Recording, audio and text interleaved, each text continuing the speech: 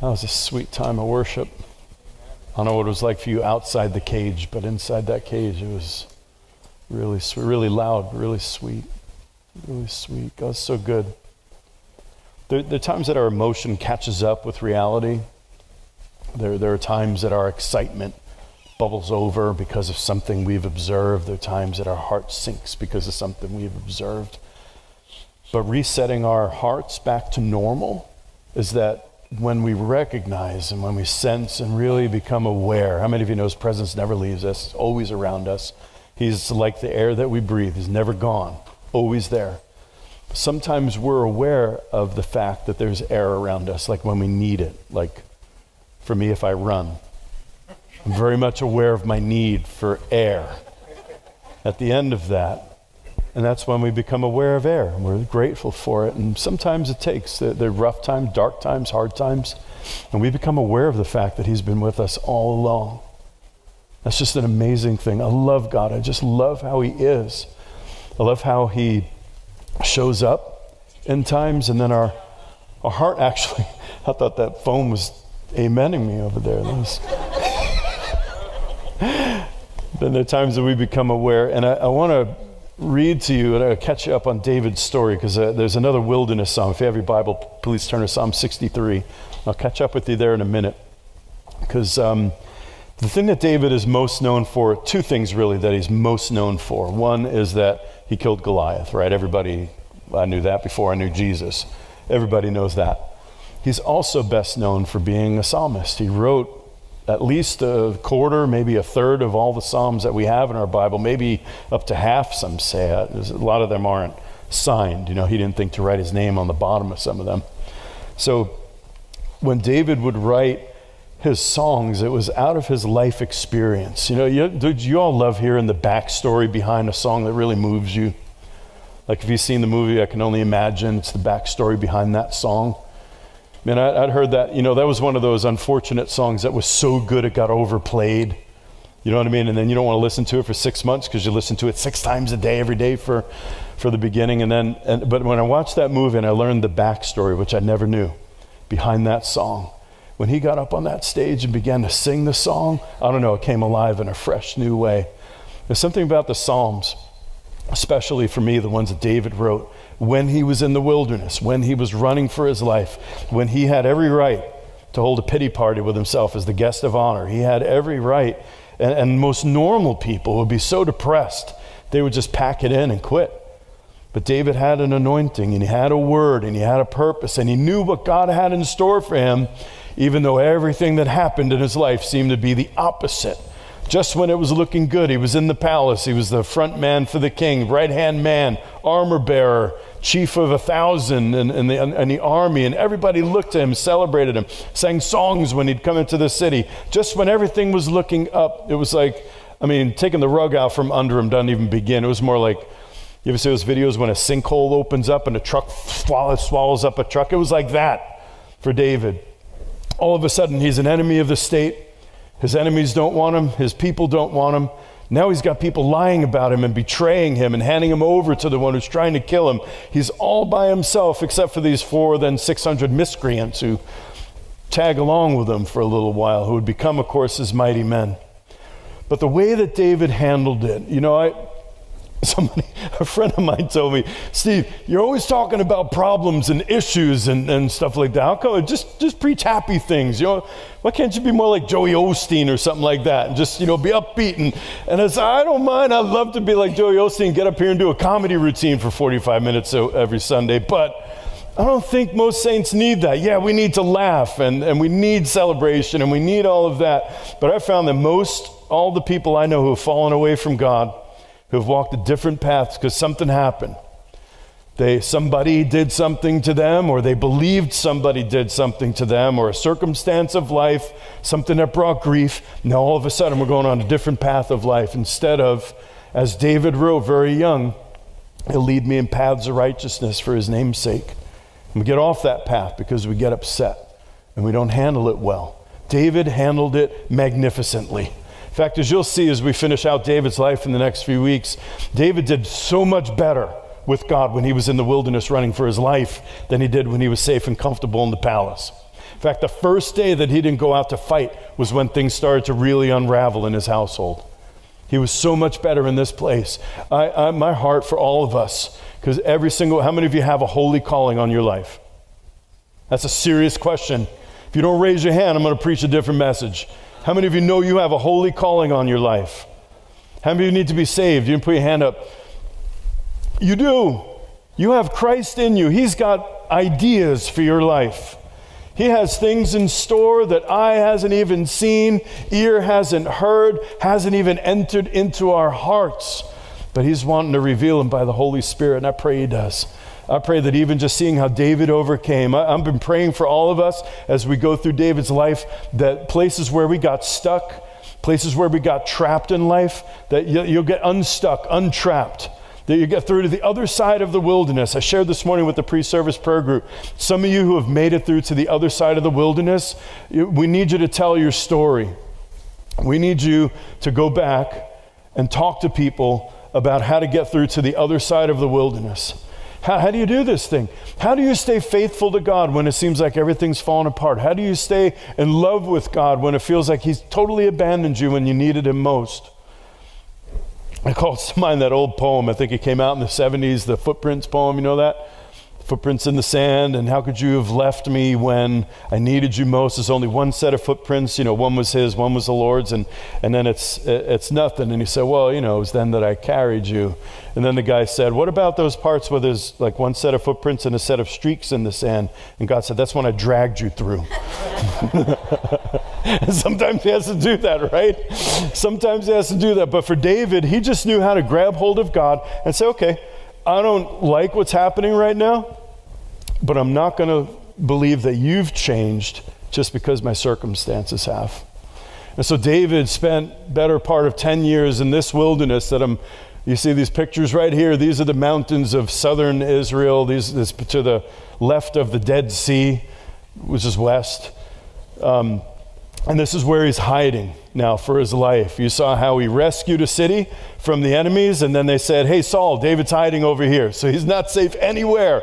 Even if he helps people, it's not safe to be around there. So he's in this place, and he comes near a city of Ziph, and those people, they take it upon themselves. They don't even wait for Saul to ask. They sent people up to where Saul was. This one didn't become Paul. He went up to Saul's pal. They went up, the Ziphites they are from that city, and they said, hey, David's hiding over here. A bunch of rats. Hey, he's over here. He's hiding. We know our way around. We'll show you where he is. Saul said, okay, great. You go spy it out, because he's very crafty, I know. David's very crafty. And you tell me where he is, and we're going to come down. So Saul took 3,000 men. And he's chasing David around in this wilderness. He's trying to find David, who, remember, he's playing hide and seek with 600 full-grown men. They're just trying to hide in all of these. But you could see there's some pretty good hiding places here. There's one spot that you could go to today, apparently, I don't know exactly where it is, where you could see where somebody built a stronghold right into there. There are these caves that go in miles and miles into the mountains of that area, which rise up to 4,000 feet. So they're chasing around, and 3,000 men are chasing David and his 600, and he's through there it is right there. Look at that. That'd be a great hide and seek place right there. And he's behind the field, and he's over the mountain, and he's through the woods. It's like a Jewish Western, and then if they catch up with them, David's done. So they get to this. It's an amazing part, and I'm sorry, we got to kind of move through David's life. There's a fun story, though. You can read all about it in your own Bible. It's really cool. So he has him trapped. Saul's on one side of a mountain. David's on the other side of the mountain. And it looks like that's it. He's surrounded. All of a sudden, and I believe David probably could hear this going on. All of a sudden, a messenger comes to Saul. Hey, the Philistines are invading again. And Saul goes, and he gets his 3,000 men, and they go get the Philistines. And David was rescued again. How many of you are grateful that God finds ways to rescue us that we don't even know about sometimes? I mean, we have that told in the scriptures. We know how David got rescued that time. You think that was a coincidence? They just happened to pick Tuesday, day for raiding.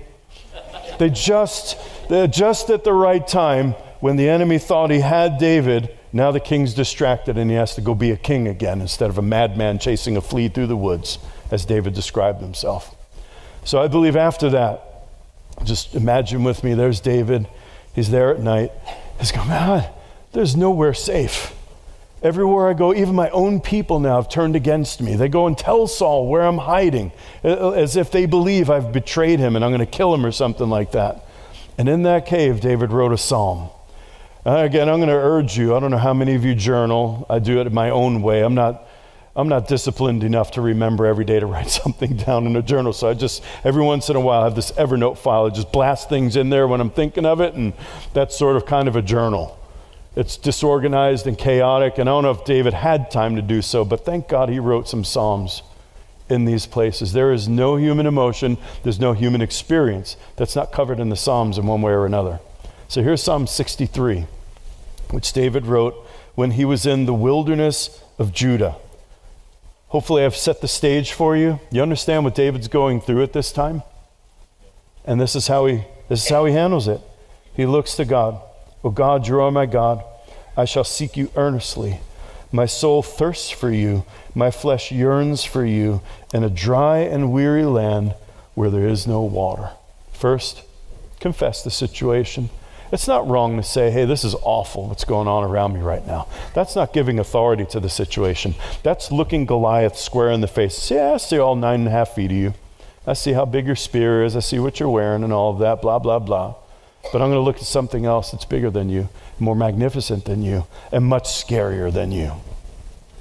Then I have seen you in the sanctuary to see your power and your glory.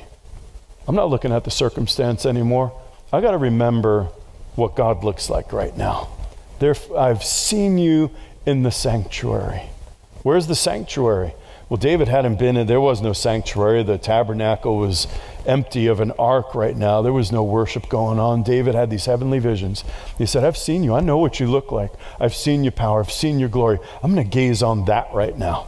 Because the view outside this cave is a desert, and at any moment, I could see an army of 3,000 coming to get me. I need a different perspective right now. Remember this thing right here? I'm not looking out my cave, looking up into the heavenlies, because I need to remember that you are sovereign. I need to remember that you are with me, and you are so much better, so much bigger than all of what's going on around me. Because your loving kindness is better than life, my lips will praise you. This is my favorite verse in all the Bible, Psalm 63, verse 3. Because your loving kindness is better than life, my lips will praise you. He doesn't have a bed to lie down on. He doesn't have a true friend in the world. Not yet. These men will become that to him, but right now I think they're just hanging on because they have nowhere else to go. Jonathan is still his friend, but other than that, he's all by himself. But he's got something to eat from. He's got something to draw from so that his life doesn't just crumble all around him. Your loving kindness. My favorite Hebrew word, the chesed of God. It's a word that has no one word in the English to translate it into. Because your chesed is better than life, my lips will praise you. All of the goodness of God is what this word means, chesed. All of how good you are manifested to me. Whatever I need you to be right now. Do I need comfort right now because I'm grieving? You got that. Do I need encouragement right now because I become discouraged? You're that for me. Do I need peace because I'm so anxious and my thoughts are so scattered? Your chesed is better than life. If any or all of us would get to a place where his loving kindness is better than life, nothing could bother, nothing could get us down. This is what Paul experienced. This was Paul's moment when he had that thorn in his flesh, messenger of Satan to buffet him, and God said, I'm not going to deliver you from this thing. Why? My grace is sufficient for you. My chesed is sufficient for you. All you need is me. Then you're going to come up higher. How many of you believe that God wants to strengthen us so that we could go into dark, scary places, equip us and strengthen us for war? He wants us to be people that don't need to live in some safe palace somewhere. He wants us to be people who are not afraid to go to a place like Allison Hill and pick up needles off the street and love on some people that otherwise, when you see them in the news, might look a little scary. He wants us to be able to go someplace like a war-torn nation that's still devastated from the war, that at any moment, it's like a tinderbox, I'm talking about Liberia, that could just all of a sudden erupt into rioting and things like that. I mean, last time we were there, we're driving through Monrovia, and after we got through, our host told us, hey, be careful of those motorcycles, because if you bump one of them, they might surround your car and burn it. I was, oh, thanks for waiting until after we got through to tell me that. God wants us to be able to go to places like that with no fear. How do you get like that? You don't just take somebody off the street and make them a soldier. They got to go through some kind of training. We call it boot camp. But even boot camp, you talk, some of you who are actually veterans, you know boot camp prepares you only so much. First time real bullets start flying, first time real shells start exploding around you, now you're in training. We got to be able to overcome that kind of training and be able to look at the Lord in the middle of it and say, your loving kindness, that's all I need right now. As long as you still love me, as long as I know you got my eternity in your hands, I can handle anything the enemy throws my way. And I'm ready to go where you send me, even if I'm the only one that goes, and it's absolutely terrifying. Jesus gave the Great Commission before he gave the Great Commission, when he sent his 12 and then the 72 out. And you know what he told them? I'm sending you out like sheep or lambs among wolves. Sign me up. That sounds like fun. I'm bait. I'm just bait. That's what I am. I'm just bait to make the enemy go, whoo, we got him now. But if his loving kindness is better than life, if he surrounds us in the middle of all of that, he makes a table before us in the presence of our enemies, now blessed be the Lord my strength, who has taught my hands to war. We can go anywhere, do anything in that presence. So, because your loving kindness is better than life, my lips will praise you. So I will bless you as long as I live. I will lift up my hands to your name. This is David singing in a cave. Maybe he's just writing it. I don't know if he got the melody for it yet, but he's writing this down. I'll bless you as long as I live. You're not going to hear any cursing coming from my lips. I'm not going to be cursing my enemies, and I'm not going to be cursing you, and I'm not going to turn my back on you just because I feel alone in this. Nope. I will bless you as long as I live. And I'm not going to bless you like, oh, yeah, no, bless the Lord. Nope. I'm going to lift up my hands to your name. They're going to see me. If they look at me, the men that are watching right now, show me what this looks like. Show me what real deal walking with God looks like. I almost said real deal Christianity, but that was about 1,000 years too early. Show me what it looks like to be a son of God and walk with him. They're going to see my hands lifted right now. That's what they're going to see in the middle of all of this. My soul is satisfied as with marrow and fatness. My soul is satisfied. I bet you he was hungry. Did you see those pictures of that wilderness? I bet you it wasn't a whole lot of game out there. They're eating bush meat, except there's no bush. They're just eating whatever, desert meat. They're eating whatever they could find in the middle of that wilderness, desperately trying to find water. His body's not satisfied. But he said, my soul, oh man, it's like I just got back from a banquet right now. And my inner man right now, although my outer man is in desperate need of help, my inner man's doing just fine. And my mouth offers praises with joyful lips. How many of you know to sing that in the middle of David's circumstances, you either got to be insane or you just tapped into something. You tapped into something that will make everyone around us go, oh, I need a hit of whatever she just had. I need some of that right now. Because all I got is depression, sorrow, anxiety, and fear. And she's in the same situation I'm in. And she's singing and rejoicing. She either lost her mind or she's got something I need right now.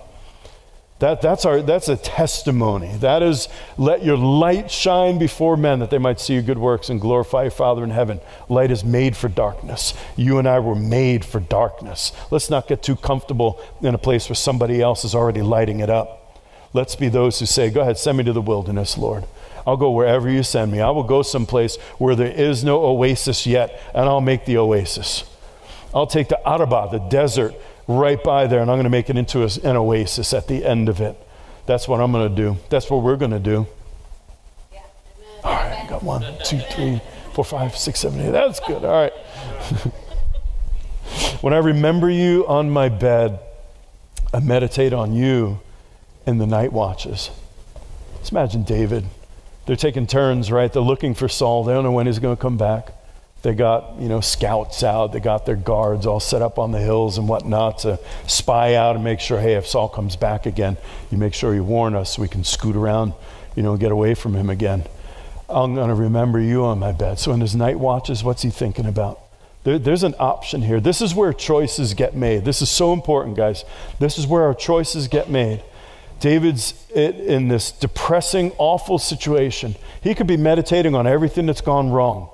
He could be cursing Saul right now. He could be upset about killing all the priests. And now there's so many things that David could be thinking about all night long. He's got cause to go over and over in his mind. You know why we do this, right? When somebody's insane, when they've lost their mind, it's because you've been circulating the wrong kind of thoughts over and over again.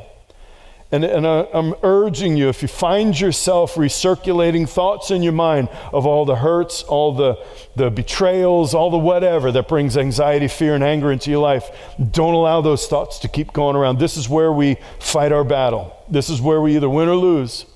Because we can cry out to God for deliverance all we want, but if we keep making a landing strip for the enemy to keep reminding us of all the hurts and pains so that we become bitter, there's literally nothing the Lord can do.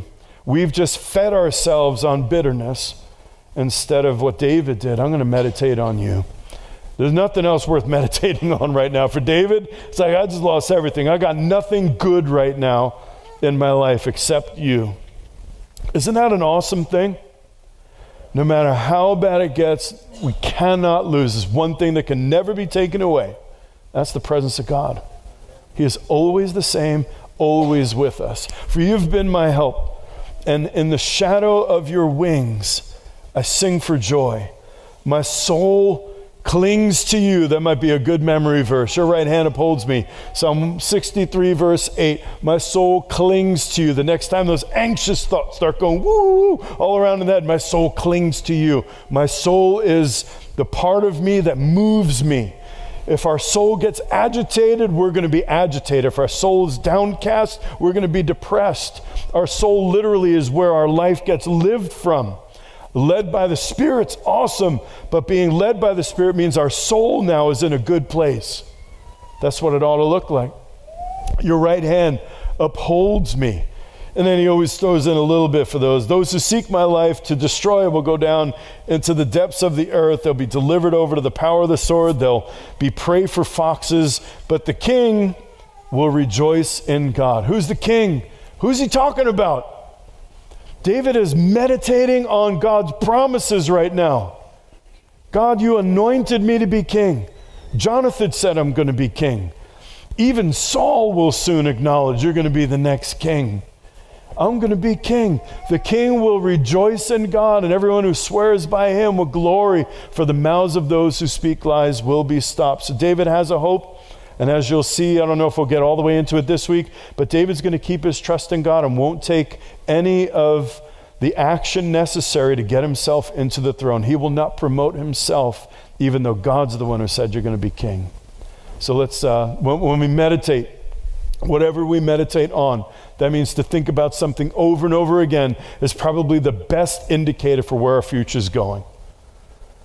What we're continually think about. Take a look at your thoughts, all of you. I really urge you, just consider, what do I spend the most time each day thinking about? And if it's like, random fun, things like that, okay, that's fine. That's all well and good. But our thoughts determine what happens next. As a man thinks in his heart, so is he, so he becomes. Whatever we're thinking about, that's what's next. So what are we thinking about? What are the kind of thoughts that consume our heart? Are they visions of, God, you have good things in store for me. God, you have an amazing journey ahead for me. Or are they visions and thoughts of, my life stinks, it's horrible right now, and everything's falling apart? Because that becomes a self-fulfilling prophecy. God intends good for us. Do you believe that? God has intention for good. God always is for us. He's never against us. But we can literally interrupt God's blessing plan in our lives by meditating on everything that's wrong. It's like we build a wall and we say, I don't want to hear it, God. I don't want to hear what you have in store for me. It doesn't look anything like that right now. And I'm not interested in what you have to say. Instead, David's meditating on, I'm going to be king one day. All right, now let's look at this next story, because finally comes a moment where David and Saul get face to face. It's been several years probably by this point in the wilderness. I'm in 1 Samuel 21, and the story goes like this.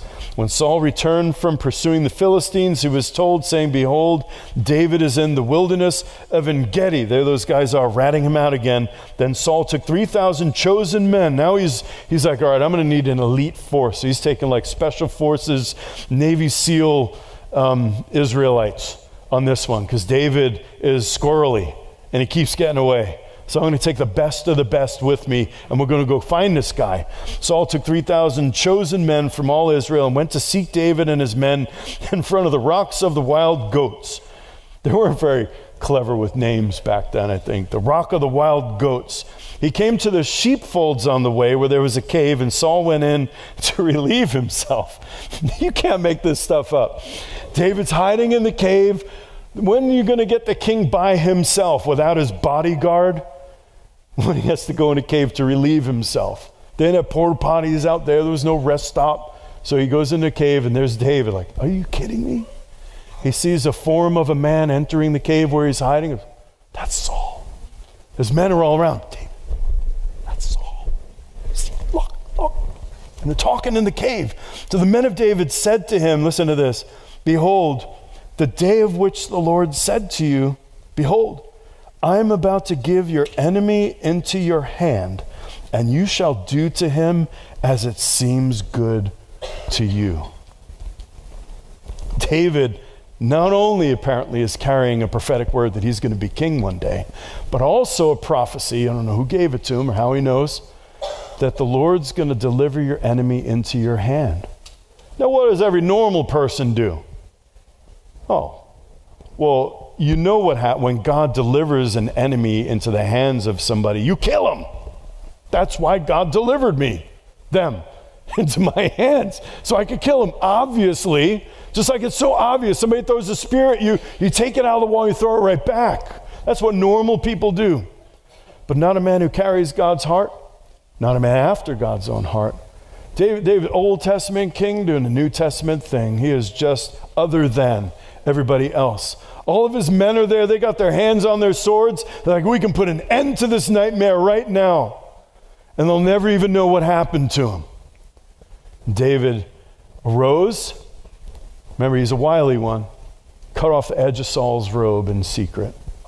And it came about afterward that David's conscience bothered him because he cut off the edge of Saul's robe. Not only did he spare the king's life, but it bothered him that he messed up his clothes. He took, I don't know what, there's so many options for what David was thinking. I'm not even sure which one I'd believe yet. Why the corner of his robe? I mean, that's going to be his robe one day. Maybe he's claiming just a little bit, just for a moment, saying this could be mine one day. Well, not right now. And he took it off. Maybe he was just being nudgy. Maybe he just wanted proof. I could have had you. As he'll say in a moment, you'll see, I could have had you, but I spared your life, Saul. Maybe he just took it for evidence. Maybe he just did it for the same reason why he went to the king of Gath with Goliath's sword on his back. He wasn't thinking. So I'm going to just cut this thing off. But whatever the case is, his conscience bothered him that he even did that. Is anyone there here? Is anyone in that place where not only will we not take advantage of the moment when God delivers somebody who's really, really against us into our hand, but it would bother us that we even thought of doing something bad to them? That's David. That's the man carrying God's heart. That's what he's like, because that's what God's like. It bothered him that he cut off the edge of Saul's robe. Verse 6, so he said to his men, far be it from me because of the Lord. Because of the Lord. That's such an important, underline that, circle that, and remember it. It's not because David is so extraordinary, although he is. It's not because David had something special going on in God. It's because he'd just been with God. He wrote Psalm 63. He said, I'm rejoicing with you. Your loving kindness is better than life. I'm surrounded by your chesed, your mercy, your grace. I'm living in that grace bubble right now. And because of the Lord, that I should, far be it, because of the Lord that I should do this thing to my Lord, the Lord's anointed. to stretch out my hand against him, since he is the Lord's anointed. And then he talks down all the men in the cave, and he says, David persuaded them with these words. He did not allow them to rise up against Saul. Can you imagine what it was like to hold back 600 men? Who, remember, they're all running away from Saul for a variety of reasons. Most of them because they deserve to be in jail. But they're ready to kill him. You won't even have to tell me twice. These are the same dudes. Remember, one of them took out, he defended the field, and thousands were dead at the end of the day. Those dudes, any one of them could have taken out all of those men, and David said, no, that's not how we're going to do this. This is not how we're going to get it done. Why? I'm not going to rule when I do come into the throne as King Saul II. That will not be me. I'll not do it by the same spirit that man has, and I'll not do it by my own hands. The one beautiful thing about our call of God is that it's all about us and it's not about us at the same time. It's all about us in the sense of nobody else could do what you're called to do. Only you could do that. Nobody can replace you in that. You have a unique, special purpose. For David, it was to be king of Israel. Your purpose, my purpose, nobody else can do it for us. Somebody could do it similar to us. Somebody will do it perhaps if we don't do our part. But it's all about us. At the same time, it's not about us to make it happen. There's no such thing as I've got to make this thing happen. My pastor, the day I was ordained in pastoral ministry, looked me square in the face. And he said, remember, Steve, there's only one thing you need to do for the rest of your life now. Manifest. In other words, you just put on the outside of you what's true to be on the inside of you, and God will take care of all the rest. You don't have to force anything. You don't have to strive. There's no making it happen. There's just saying, okay, Jesus, Christ in me, manifest outside of me in the own unique way that only I could do. You are the best you that there is in the world. There's nobody else could do it quite like you. That is true. He knew you before he formed you in your mother's womb. He knew you before he laid the foundations of the earth. You were chosen in Christ. And he just knows. So carrying the heart of God means that we love what he loves, we honor whom he honors, and we behave accordingly. This king may look like an enemy. How many of you can acknowledge with me that a Christian has no enemies that have flesh and blood? That might be the single most important thing to remember when we're faced with adversaries in life. You're not my enemy. You are serving my enemy. You are deceived by my enemy. You may even be acting like my enemy. But as far as how I look at you, you're not my enemy. You are somebody upon whom I hope God will bring me to a place of compassion. I hope that God will take my heart and make it his heart, because the Father in heaven is always eager for his prodigals to come home. The Father in heaven is always eager and finds ways that those that feel banished from his presence can find their way back to him with wide open arms. You're not going to come back and get a spanking here. You're going to come back and be received. Oh, we'll have to talk about what's happening because that can't happen again. But you're going to be welcomed back with wide open arms in this place. That's what the Father's like. So when we come across somebody like David did with Saul, who's acting like our enemy, we've got to first get back, do a Psalm 63 first. Wrap me back up in your grace, God, because I'm not feeling like showing grace right now. Remind me of how much mercy I've received, because I'm not feeling like showing mercy right now. You all tracking with me? You got somebody in mind right now? We've got maybe a few somebodies in mind right now. There he is, meddling again. Because I love you and because I have to do this too. When we have opportunity to seek revenge, to punish somebody who's wronged us, we can just consider it a test of mercy. This is one of the hurdles. If we want to carry kingdom authority, we've got to learn how to carry mercy as the first thing. Remember James and John, the sons of thunder? Bunch of people, they rejected the message and they came back to Jesus. Hey, how about we pour down fire from heaven upon them? And Jesus like, whoa, dude, switch to decaf or something. Calm down. What? You don't even know what spirit you're of right now. I'm not coming for that. I don't know what you were expecting, like a Sodom Gomorrah type situation. But no. We're here to have mercy triumph over judgment. What they didn't know yet, but Jesus knew, was that judgment without mercy will be given to one who shows no mercy. In other words, we get to set the tone for our lives. We get to set the attitude for how we're treated out there. Not that there won't be people that still mistreat us, don't get me wrong. But we have opportunity to say, I'm going to sow mercy, and I'll be reaping mercy in response to that. God's favorite response, you know what God's favorite response for sin is? It's to show mercy. He hates it when he has to get to the judge part. He hates it when he has to consume. And he only does it as a last resort because it's going to harm the things he loves.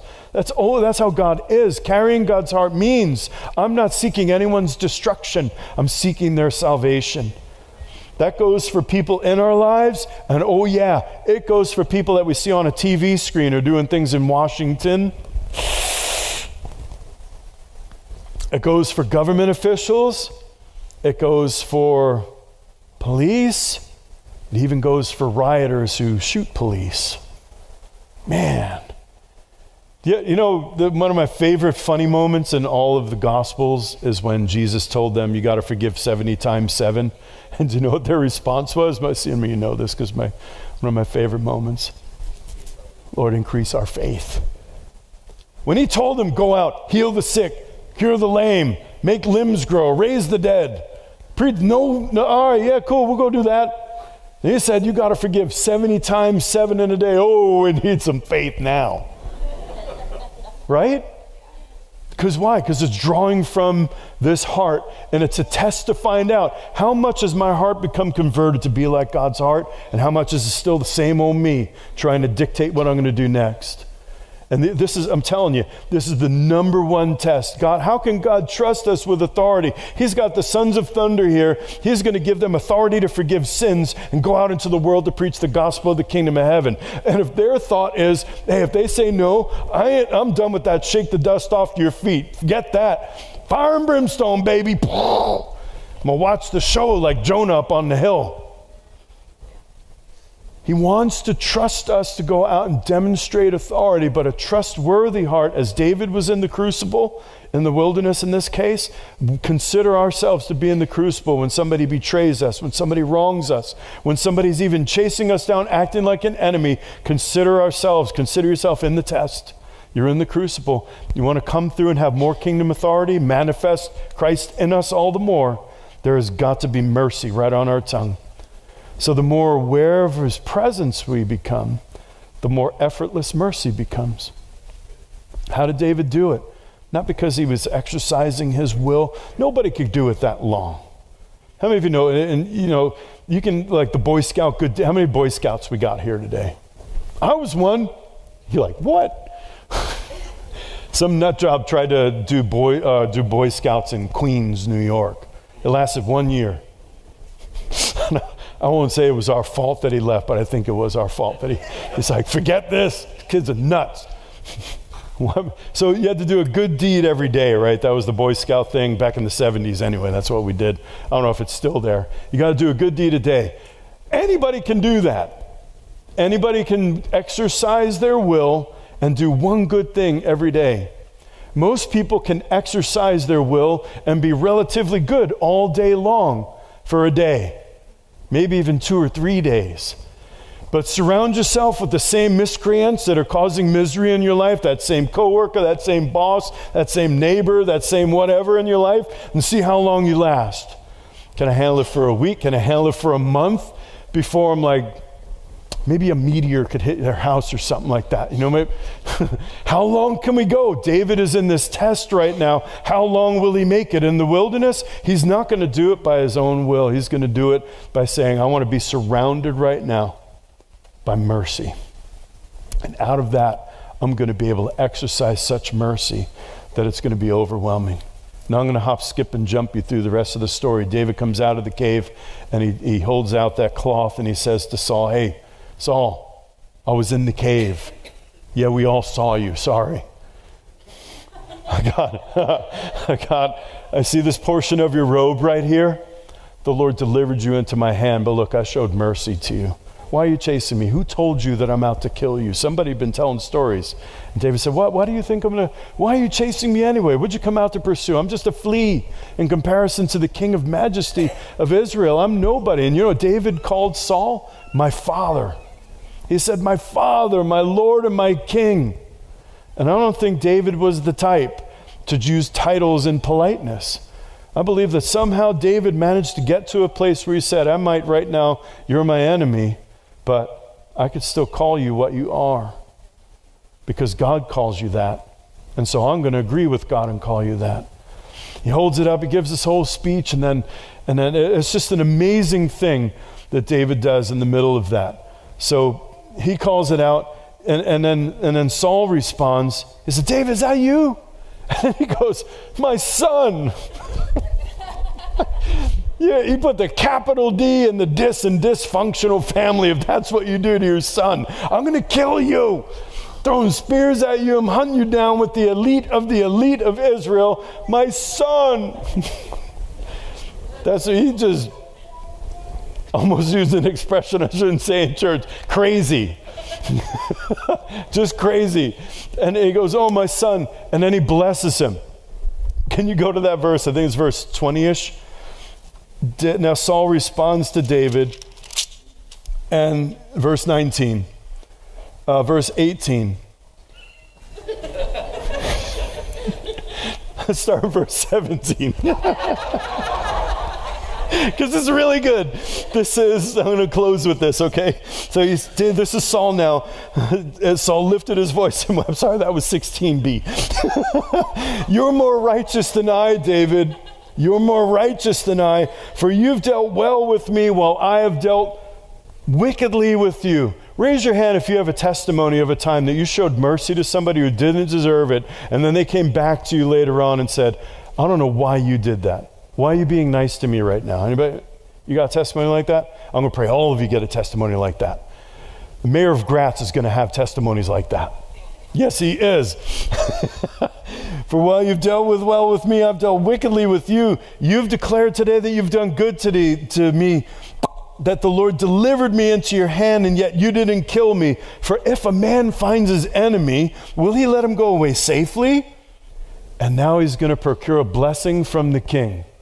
I'll just stop and say this. I'll have more next week about spiritual authority and honor and so on for next week's message. But suffice to say for a moment, this man still occupies a throne and he's been anointed king.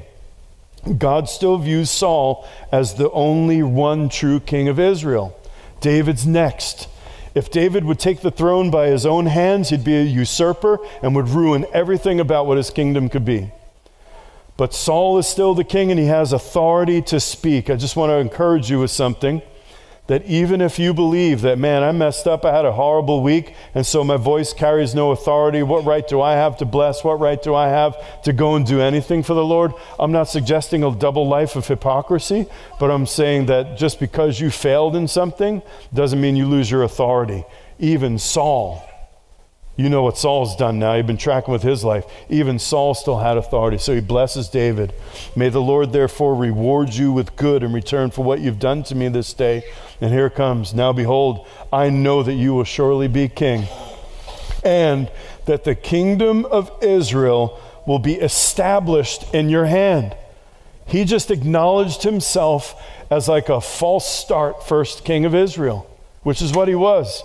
He was king not because God said, hey, it's time for a king. He was king because the people said, we want a king, just like the other nations, and God allowed them to have it. Sowing mercy invites mercy into our lives, and blessing those who curse us invites blessing into our lives. Let's stand to our feet.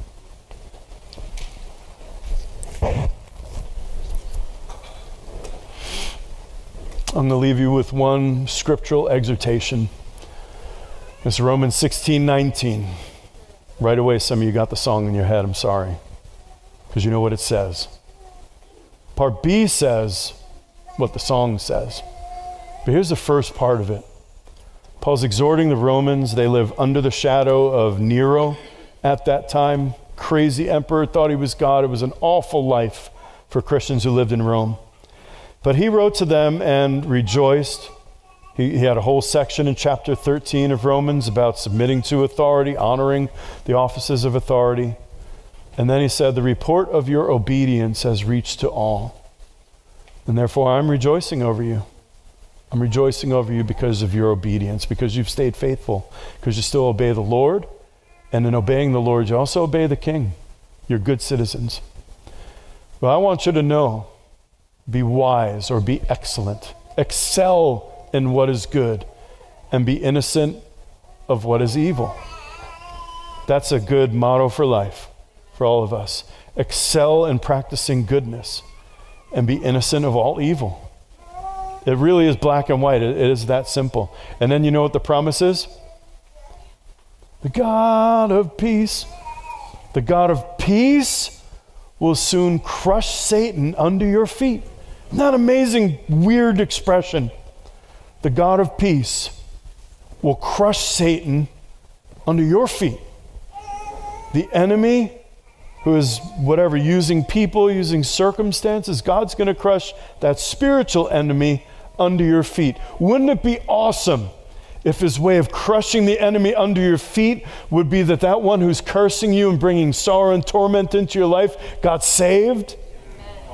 Wouldn't it be an awesome way for the Lord to get a victory and crush the enemy, squish him right under your heel? I know, like, the old man part of us is like, oh, I can't wait to squish that person under my heel. No.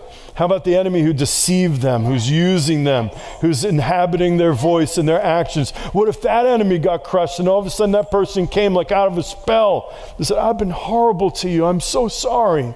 Would you please forgive me? They got delivered. Even if they didn't get saved, they got delivered from it. Why? Because we excelled at what was good.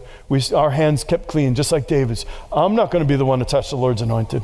It's not going to come through me. The enemy will get him some way or something will happen to him. I don't know how God's going to work this out, but it ain't going to be me. I'm going to be innocent of evil. Can you just think of somebody that you needed to hear this for right now and offer them up before the Lord? And just pray with me. I mean, you don't have to repeat after me. I don't know. I'm not into that. But just pray along with me. God, I bless that one who's been persecuting me. I bless that one who's bringing harm into my life for no good reason. And I pray that you would visit them. Lord, I pray that you would open their eyes, not just to see their wickedness, but to see the enemy that's using them right now for his glory and to build his kingdom. Would you tear off the veil of deception? And in tearing that veil, may they see you face to face.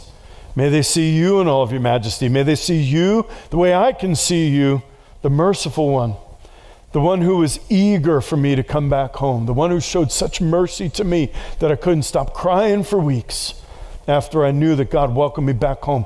Could you be that for them, Lord? Would you do that for them? Would you awaken them from their spell? Deliver them. We pray deliverance on those who have become so caught up in evil that they don't even know they're doing evil. They call evil good and call good evil now. We bless them, Lord, and pray that you'll pour out your presence on them and turn them around. And I pray that there be many saints in this house that will have that testimony, as I just shared. People coming to them and saying, would you please forgive me? I don't know what I was thinking when I did that. You didn't deserve to be treated that way. I pray even, I'm just starting to feel something prophetically, and I don't know who all this might be for, but there's going to be a recompense for it. Like there's something, I just got something to the effect of like something was stolen, like literal money or something taken from you. And in the repentance is going to come a restitution of what was stolen, maybe even directly from that person. They're going to repent and they'll show the fruits of repentance of giving you back what they took from you. Lord, I bless that. I pray that that would be a testimony we would see, and I exhort you to make sure you glorify God for that when it happens. Hallelujah. Amen. Amen. I love you guys. Have an awesome week. See you in the plan. Bless you.